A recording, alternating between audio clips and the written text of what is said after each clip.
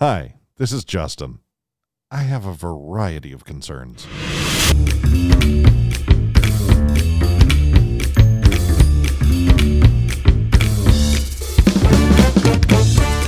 Everybody gets all upset about genetic engineering anymore, and the reality is it has been happening for decades and decades and decades and decades. In some cases, yes, it is not necessarily so great. In other cases, we wouldn't be where we are today without it. Mm-hmm. So, and the whole non-GMO deal mm-hmm. is kind of absurd for the fact that to some extent, it's this created mindset. Mm-hmm. So coming from a farm upbringing, farming in the United States would not have survived without genetic modification. Right. So we have a supply of flour that we have because of genetic modification. Without genetic modification, wheat would be small and sparse, and we would not have yields that would either keep farmers doing farming, mm-hmm. let alone feeding the population. So the very idea that now, after decades of creating crops and foods that we have been using for so long, the idea that now all of a sudden, and I know it's not all of a sudden really, right. but that now everything is, we're against genetically modified products. Mm-hmm. There's almost a sense, and I don't want to say hypocritical because that's not the right word. It seems too harsh, but we wouldn't be where we are without it. Yeah. Like we would have had, and I'm not even. This isn't we wouldn't an have exaggeration. Bananas without genetic modification. Like every banana we have is a clone. It is, and that's almost an example of bad genetic modification. If you listen, so like bananas, this is all from Arvin, of course, too, because he'll go off on bananas in their original structure are much smaller and they're actually higher in nutrients and more flavorful than any banana we have today. Bananas we have today are a pathetic substitution for what they once were forever ago. Yeah. But I think as somebody who definitely has had concerns with GMOs, I think that there's obviously a line, right, between like having crops that allow us to have like a sustainable food supply on the level that we require it to be, mm-hmm. and then also like doing God knows what to this organism that then we are putting into our bodies, and then everybody's walking around with GI issues and shitty gut health and like all kinds of autoimmune disorders, and we have no idea exactly where that's coming from. And I think there's a fair amount of like attention saying like, hey, it's probably our food. And the swirling lights in Alaska were probably SpaceX. Like we don't No, and we don't. But I think that's why it's scary, right? Because it's not like we're eating. It's something that we all have to do every single day. And while like, yes, genetic engineering is necessary and sometimes like most of the time probably completely harmless, like there are other things that are happening that's just like, do we really know the implications of that on our bodies? And should we just be going at this willy-nilly? Well, no, I mean, obviously we shouldn't be doing dumb things. Mm-hmm. And, I'm almost going to like, there is a baseline level of understanding that we as a human society should have and don't when it comes to things.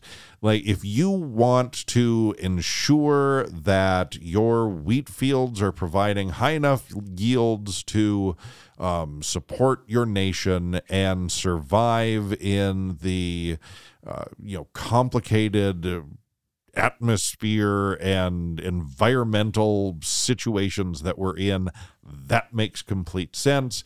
But don't go to the point where you're extracting DNA from a mosquito to rebuild dinosaurs. Like, I mean,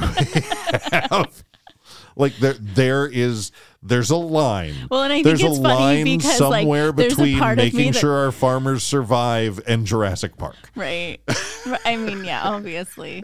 I think, though, that it's funny that, like, there's a part of me that out of curiosity would support, like, the dinosaur thing to an extent. Obviously, maybe not dinosaurs specifically, but, like, some other creature, just out of curiosity. Much more apprehensive about, like, what is okay as far as genetic modification in our foods and what is not. But I think that the underlying thing there is that I don't trust the, like, systems of regulation in our country when it comes to that. Like, in the United States, for something to pass, like, Food and Drug Administration standards, like, it basically just, like, it can pass something and then for, like, decades upon decades has to prove harm before they're like, yeah, maybe we shouldn't do that. Whereas, like, in Europe, like, their standard is you first have to prove no harm before they will allow it. Yeah. Well, and obviously, like, I eat McDonald's and allow my kids to, and I'm like, totally will come out and say that. Like, I'm hypocritical. Like, I have these concerns. My behavior doesn't necessarily match my concerns. But I think that, like, when you can't trust who's in charge of making sure your food is safe, like, I don't know. How does that affect us? Well, it affects us in a lot of ways. I mean, there's so much. I mean, they're just, so you have a variety of concerns. And I don't not have a variety of concerns. Have you ever had a grapple? No. They're horrible. I worked with some people that absolutely loved them. I didn't understand them. Is that they like were a weird. grape apple? It's a grape flavored apple. Huh. This is where genetic engineering has gone horribly wrong. I have had the cotton candy grapes, though, and those are really yummy. No, that's another that's an example of it running amok. Here I come out. I start the whole thing off by defending genetic modification, and then I'm saying these are the places where it's unnecessary. Like, this is that's genetic modification for no other reason other than to do something silly. Yeah. And Brandon's right. Money. But I think that's probably the reason behind all genetic modification. To an extent, yes.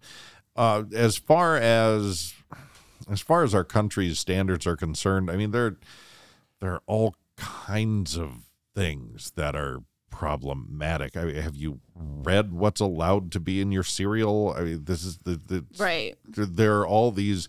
I mean, just the presence of, like, things. that red dye number, whatever. That's right. Completely. Is it 5? Yeah. That's completely outlawed pretty much everywhere else and has, like, serious, like, neurological concerns. But it's in everything. Right.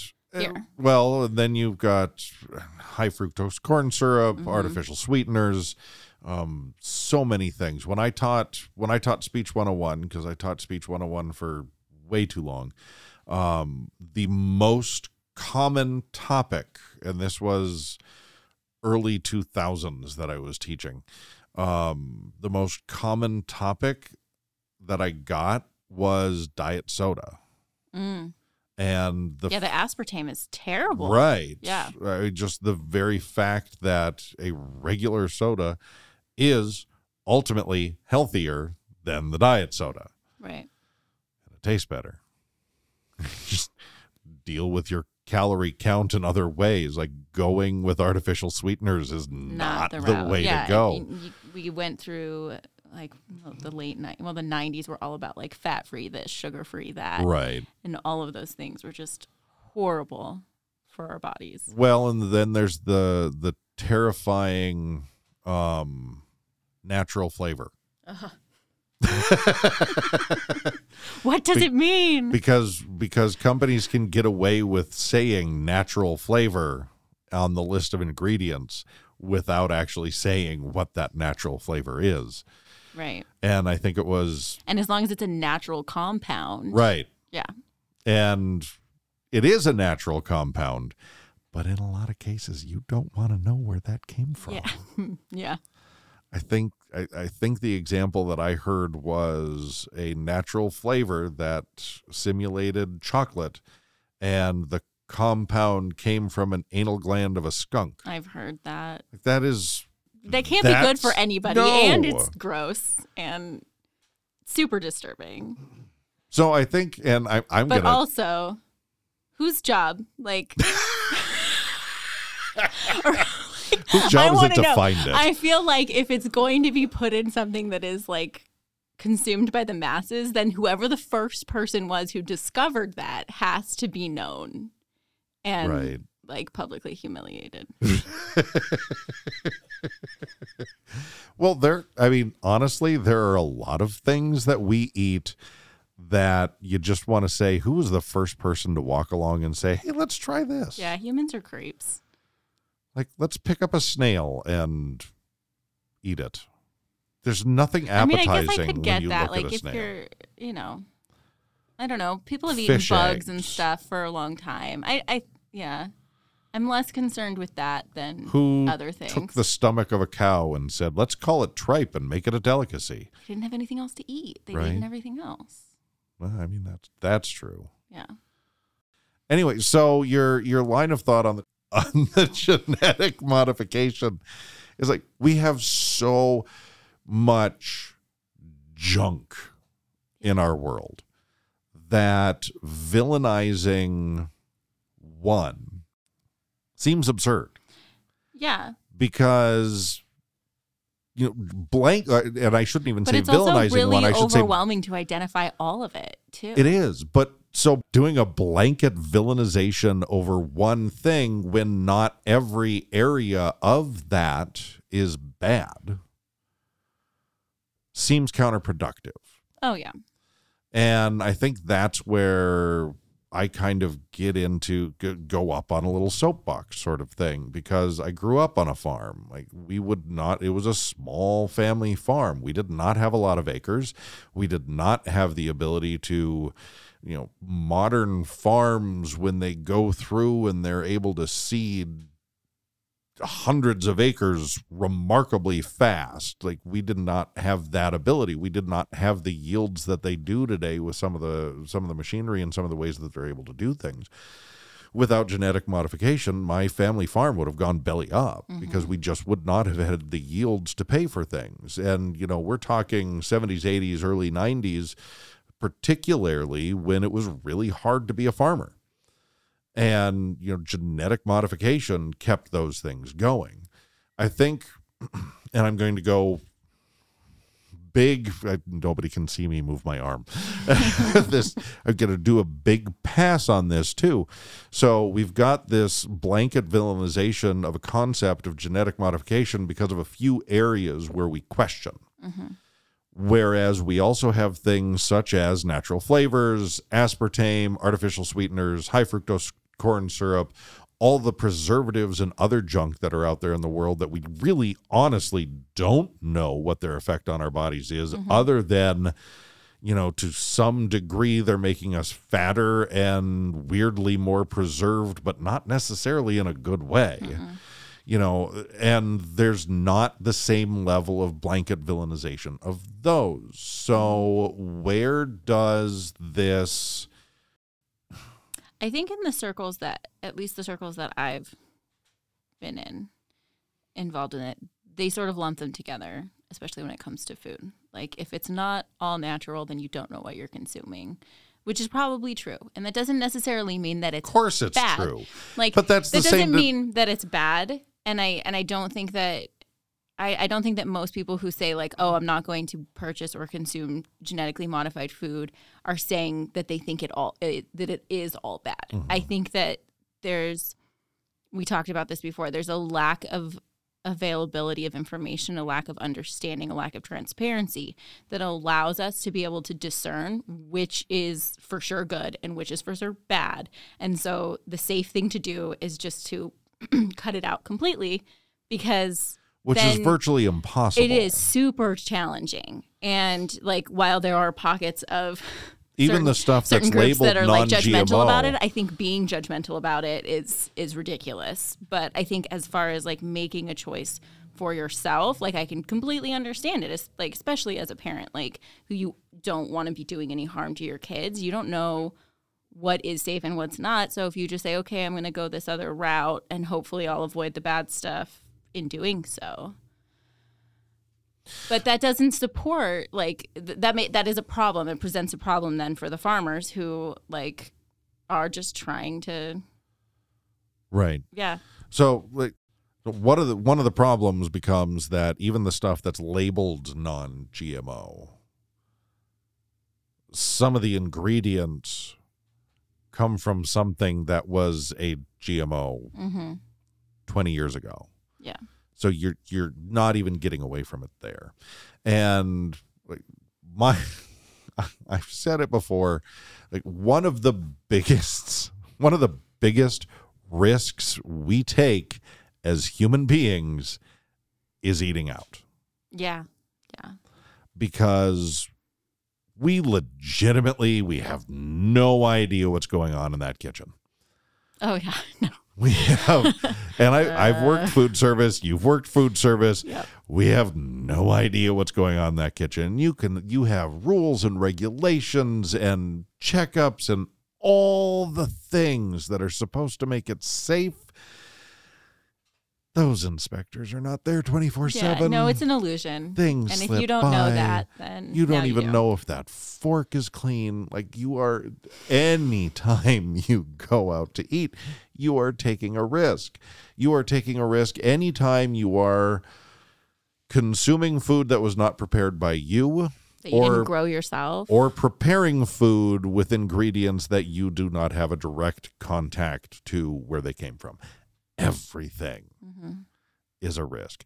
And we live in a world, and I don't want to knock on California, because I'm sure California has all the reasons in the world to do things. But I've had to purchase products recently. I've had to purchase a new bed, a new refrigerator, and a new dryer, and a new car recently.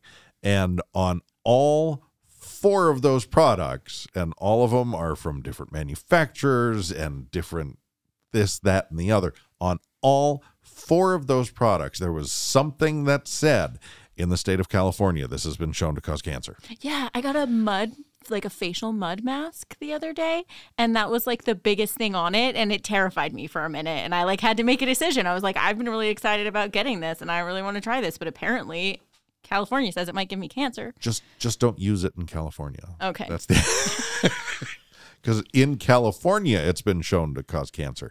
It hasn't been shown to cause cancer anywhere else. So only if you're in California does this pose a problem. It's the sunlight in California. It triggers everything. The sunlight and the Something smog. about their it's atmosphere and like it's the there's a different chemical world. reaction Totally, there happening with their soil. Okay, got it. Okay. Anyway, the point I'm trying to make is that there's so much crap out there, and it's all going to kill us eventually anyway. Right. But shouldn't we Like, try? No. And I say this with like, I really want to, right? And I say it because I judge myself constantly for like not trying hard enough. But it's hard. I don't judge myself. I know I don't try hard especially enough. with like ADHD, because like I'll go to the store and I'll forget. I'll be like, oh yeah, that's right. I'm not doing that. I think it's hard, and I think that it is. and I think it's really unfortunate that like it is one of the unfortunate things about living in our society is that there's, as much as like the anarchist part of me wants to say that like regulation is bad and that we should all be able to like take care of ourselves, like there's a lack of regulation that leaves us at significant risk that I don't necessarily think happens elsewhere, and that's troubling. I'm going to look at that anarchist part of you, Shandell, and I'm going to say, yes, you are right. We should be able to live on our own. We can't. Didn't we cover this? People are stupid. Even with all the regulations and stuff we have, we can't take care of ourselves. We don't have the capacity. We haven't had the capacity to do that for at least 500 years. Which is just so sad. We're just like helpless, lost little baby humans, and the world is a dangerous place. Right, but none of this is real. We're all in a matrix, and this is some other creature's AI-generated content that he's experimenting on. Thank God. So there are things that I have cut out for a variety of reasons. I really like sparkling water, for example. Mm-hmm. And I've gone through a couple different brands of sparkling water and come to recognize, because I have a sensitive digestive system anyway, come to recognize like most sparkling waters, I can't have more than one can. And I basically pinpointed what it is because it's carbonated water and natural flavors. Mm. I started drinking Spindrift. Hey, I'm going to do a shout out to Spindrift. Maybe they'll hear this episode and they'll sponsor us. I started drinking Spindrift, which is carbonated water and actual fruit juice, and I don't have the problems. Yeah. So I've started cutting out, natural flavors, which is very difficult to do on some grand scale. So at least I've been able to do it with my drinks. I avoid artificial sweeteners, particularly when it comes to my son, because with his ADHD, artificial sweeteners do a number on that kid. And then I avoid high fructose corn syrup as much as possible. And, Hershey's, do product placement all over the place on this episode, has their Simply 5 chocolate syrup, which is 5 simple ingredients, no high fructose corn syrup, like the regular Hershey's chocolate syrup is mostly high fructose corn syrup. I switched to the Simply 5 stuff, and I like it better. My wife doesn't. She prefers the regular stuff, but I like the Simply 5 stuff. So I will make small steps. Yeah. But I am also not going to go crazy, because you could seriously lose your mind trying to pay attention to all the little things. Yeah. And I have friends who, I commend them, make the majority of their food and snacks and treats themselves from sources that they can track. And I think it's amazing. I do not have the bandwidth to do that. I don't have the time to do that, or the money. Yeah. And there are definitely arguments to make about how classist it is to, Oh yeah. Yeah. But yeah, I definitely don't think anybody should be judging themselves, but it's hard. I think it's hard in the world that we live in to not feel like, oh man, I should be doing better than what I am. But I also feel like we wouldn't have to have so much damn guilt if the United States government would do better for itself. Anyway, so the crunchiest place that we lived was Bloomington, Indiana, and we had a small child when we lived in Bloomington, Indiana, and I distinctly remember the dirty looks that we would get at the playground when we brought out fruit snacks. Yeah. And so it is classist.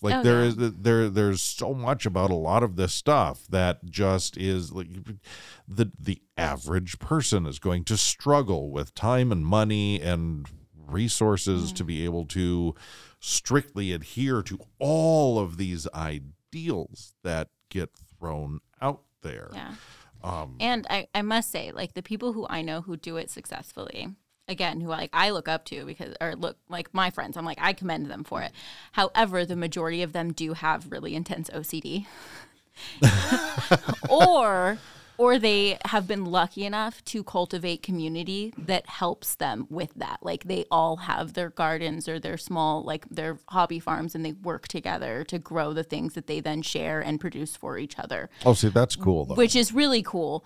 And so, they don't, aren't necessarily super wealthy or super rich, but they are lucky enough to be able to have that community to do it. And I think that's what it would take, right? And the majority of us don't have access to that. Take that. So we're coming to a fork in the road. Yep. Chandel, I have 2 places that we can go with this topic. We can cover both of them, but I have 2 places to go. All right. So one, and you brought it up as a topic earlier, what is the impact of social media on all this stuff? Because honestly, so much of this stuff has existed and been around for a very, very, very long time. Is the fact that there are so many people up in arms about it because of the global reach of information today, and to what degree is that spun out of control? So we talked in a previous episode about how our headlines dictate what we're going to be paying attention to, and things like that. How much of this is just the process of now we have social media posts and headlines thrown out there that are talking about the bad of this? To what extent are they blown out of proportion, or is that affecting our need for control of this realm? Is it more than necessary? And then the other direction that we can go with this, because this came up recently too, and I don't remember when, preppers. Oh. And I'm going to throw this at preppers because my wife will rail against this, and I absolutely agree with her. Preppers who are out there in the world primarily concern themselves with accumulating canned goods and guns and ammo. It's not universal. It's not universal, and I'm going to say that. Please don't come after me. It with is your not large universal. stores of canned goods and weapons. So the traditional prepper, at least what's normally talked about, and maybe this is a social media problem too, with prepping is the accumulation of protection and non-perishables. But if we come to that zombie apocalypse, we're going to run out of non-perishables, and even non-perishables perish eventually. Right. Not only that, but if our hospitals are shut down, we lose all our doctors because they don't have enough weaponry. My best friends and I often talk about how we have like a pretty good like apocalypse team, because we've got like an emergency room nurse, we've got like ex-military, we've got people who like have done permaculture gardening stuff. Sure. Like, we've got the apocalypse dream team, but we're not in the same location. So, but okay, but that's the example I'm going with. Like, who in your group can identify edible plants? Who in your group can identify medicinal plants? Who in your group knows how to cultivate new plant growth to create your own food, et cetera, et cetera, et cetera? So, like, there's that issue, and the way it's connected to this, because there is a connection.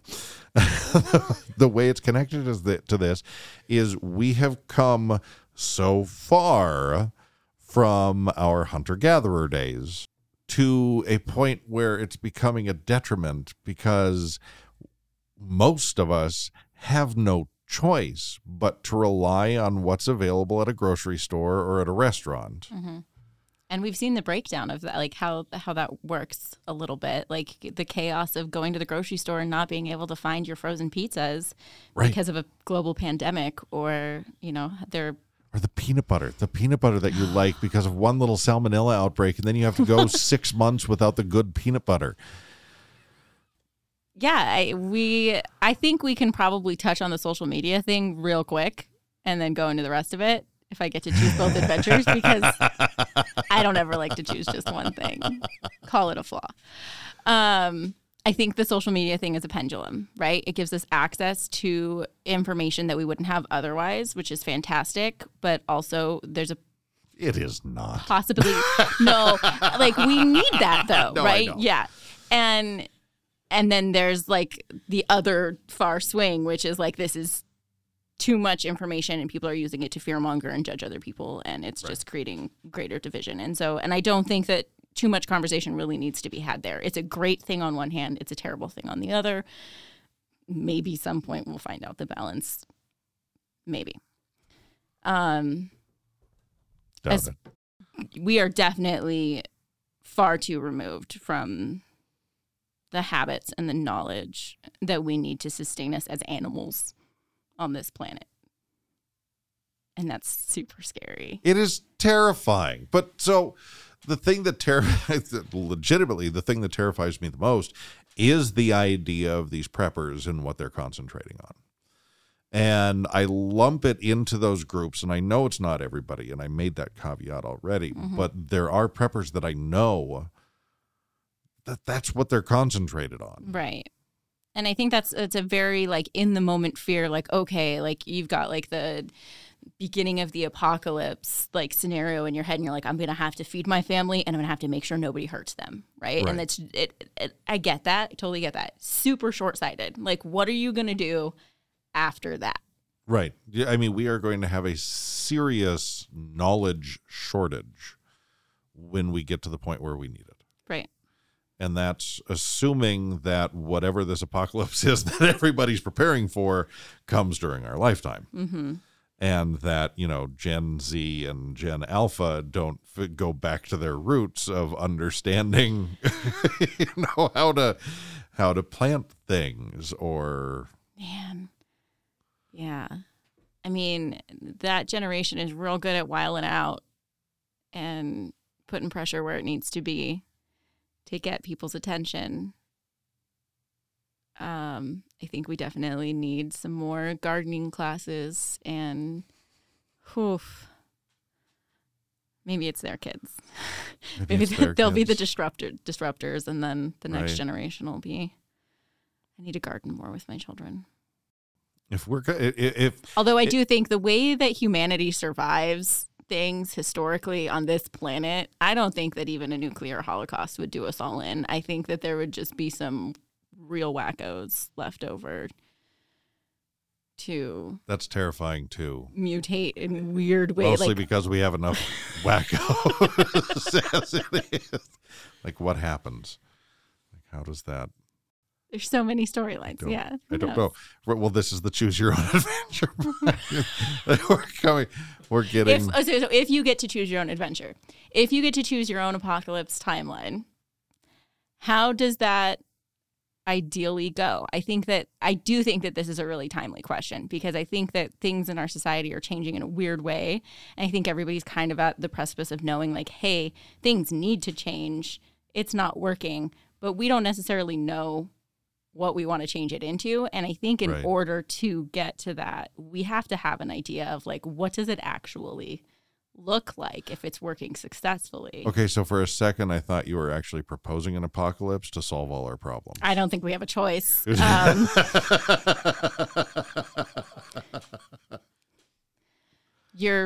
One person's revolution is another person's apocalypse, but like wow, that's I mean, apocalypse just means... I can't means, say like, I've heard that take before, but I think... Doesn't it just mean like the end and then like the new beginning? I don't know. What does it actually mean? I think the apocalypse would indicate like complete and total destruction. So you can, like, the Dark Ages were not an apocalypse. Mm-hmm. And the Renaissance that came out of it brought us new things. Yeah. But there's always something after the end. It's just one of, like, the laws of the universe, right? Okay, so we'll say that I'm not encouraging an apocalypse, and instead I'm encouraging a revolution. What does that look like? Fine. I don't know. What is our apocalypse? What is our apocalypse going to be? Like, is it going to be a nuclear holocaust? Is it going to be climate zombies? Change? Is it going to be alien invasion?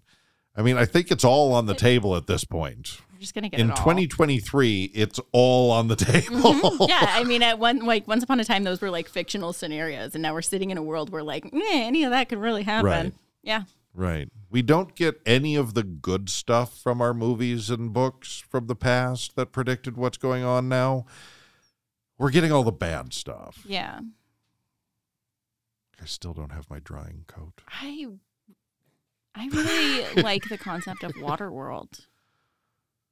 I always wanted that to come true. I think maybe that's what we can blame. If we're looking at like collective consciousness and perspective. To pull out an obscure, horrible movie. I love it so much. I did too. Like, I've seen it a couple times. I always thought it was amazing, but it was like critically trashed and is widely regarded as a huge goose egg, but that tracks with the rest of my psychology, probably, I mean, but core sure. memory for sure. No, I don't. I have very little memory of the movie other than I kind of liked it. Yeah. I mean, we were talking a little bit like yesterday about like and what Wild memories. Wild West. I remember watching both of those for the first time. I mean, Waterworld does seem logistically sound. All our ice caps are melting, and the seawater's rising anyway. I am terrified by the ocean, and I don't eat seafood though, so that probably doesn't play well for me as an individual. When the world becomes ocean, you're no longer allowed to be terrified of it. That makes me think of so automatically the reason, initially, the reason that I'm terrified of the ocean is because of all the creatures that are in it, right? There's these terrifying creatures that live in the depths of the ocean. But what that brings... You understand that most of those significantly terrifying creatures require a certain degree of pressure in order to live. Like if they were safe from them. If they were to come up to a level where we are comfortable being, they would essentially explode. Like they would not. They would die. I do feel relief in that. Okay. I'm glad I could give you some peace.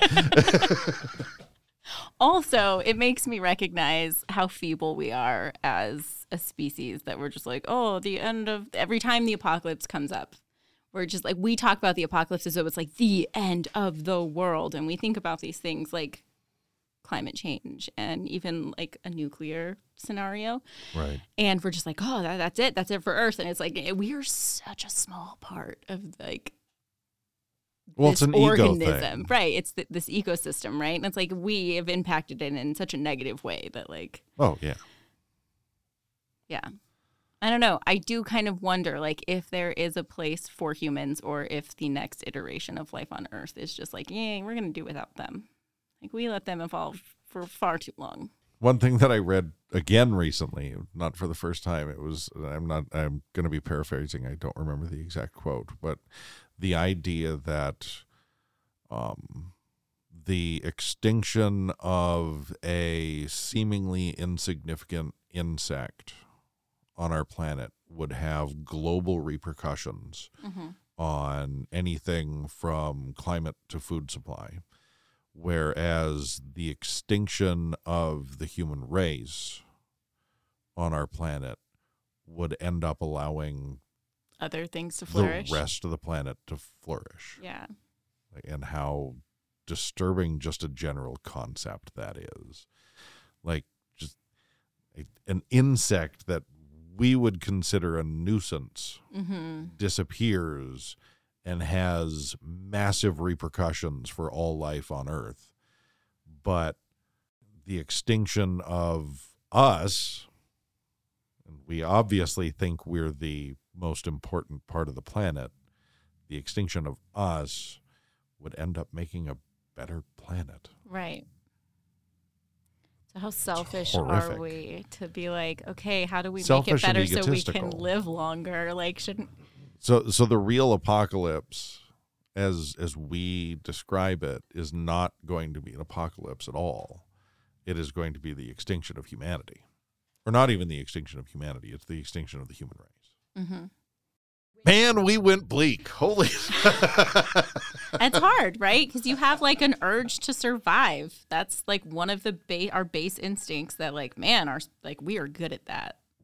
The urge to survive. But when your existence is killing everything around you, man, it's real hard to think about why should we keep going, do everything else a favor and just get rid of ourselves already. Why should we worry about genetically modified foods? We're wrapping it all up into where we started. Could we really do more damage? Oh, absolutely. Yeah. I mean, there's no doubt about it. Also, I wanted to point out that and it's also not true, but it's true and not true. It's both true and untrue at the same time. So I'm going in 3 places with this. you don't eat seafood, yet that's your best option for non-genetically modified food. Oh, yeah. Fresh caught seafood. That's like the most natural thing you're going to eat. But at this point, it's probably all genetically modified by the amount of petroleum and the amount of garbage that we put in the ocean. Right. That's where I was going with it's just not intentionally genetically modified. Yeah. We're doomed. Our biggest problem is that we get in our own way.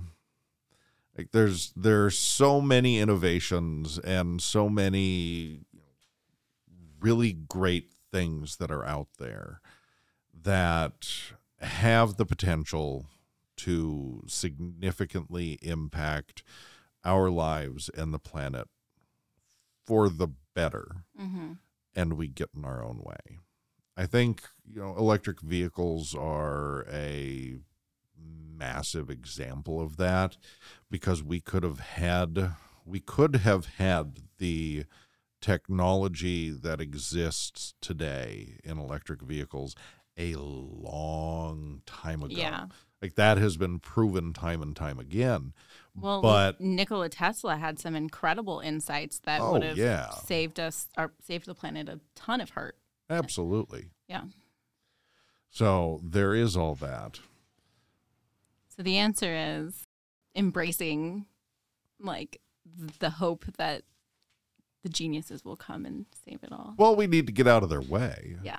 And, I brought up Generation Z and Generation Alpha earlier, and you and I have had the conversation before because we've been able to work with some really great members of Gen Z and seen what they have the capacity to do.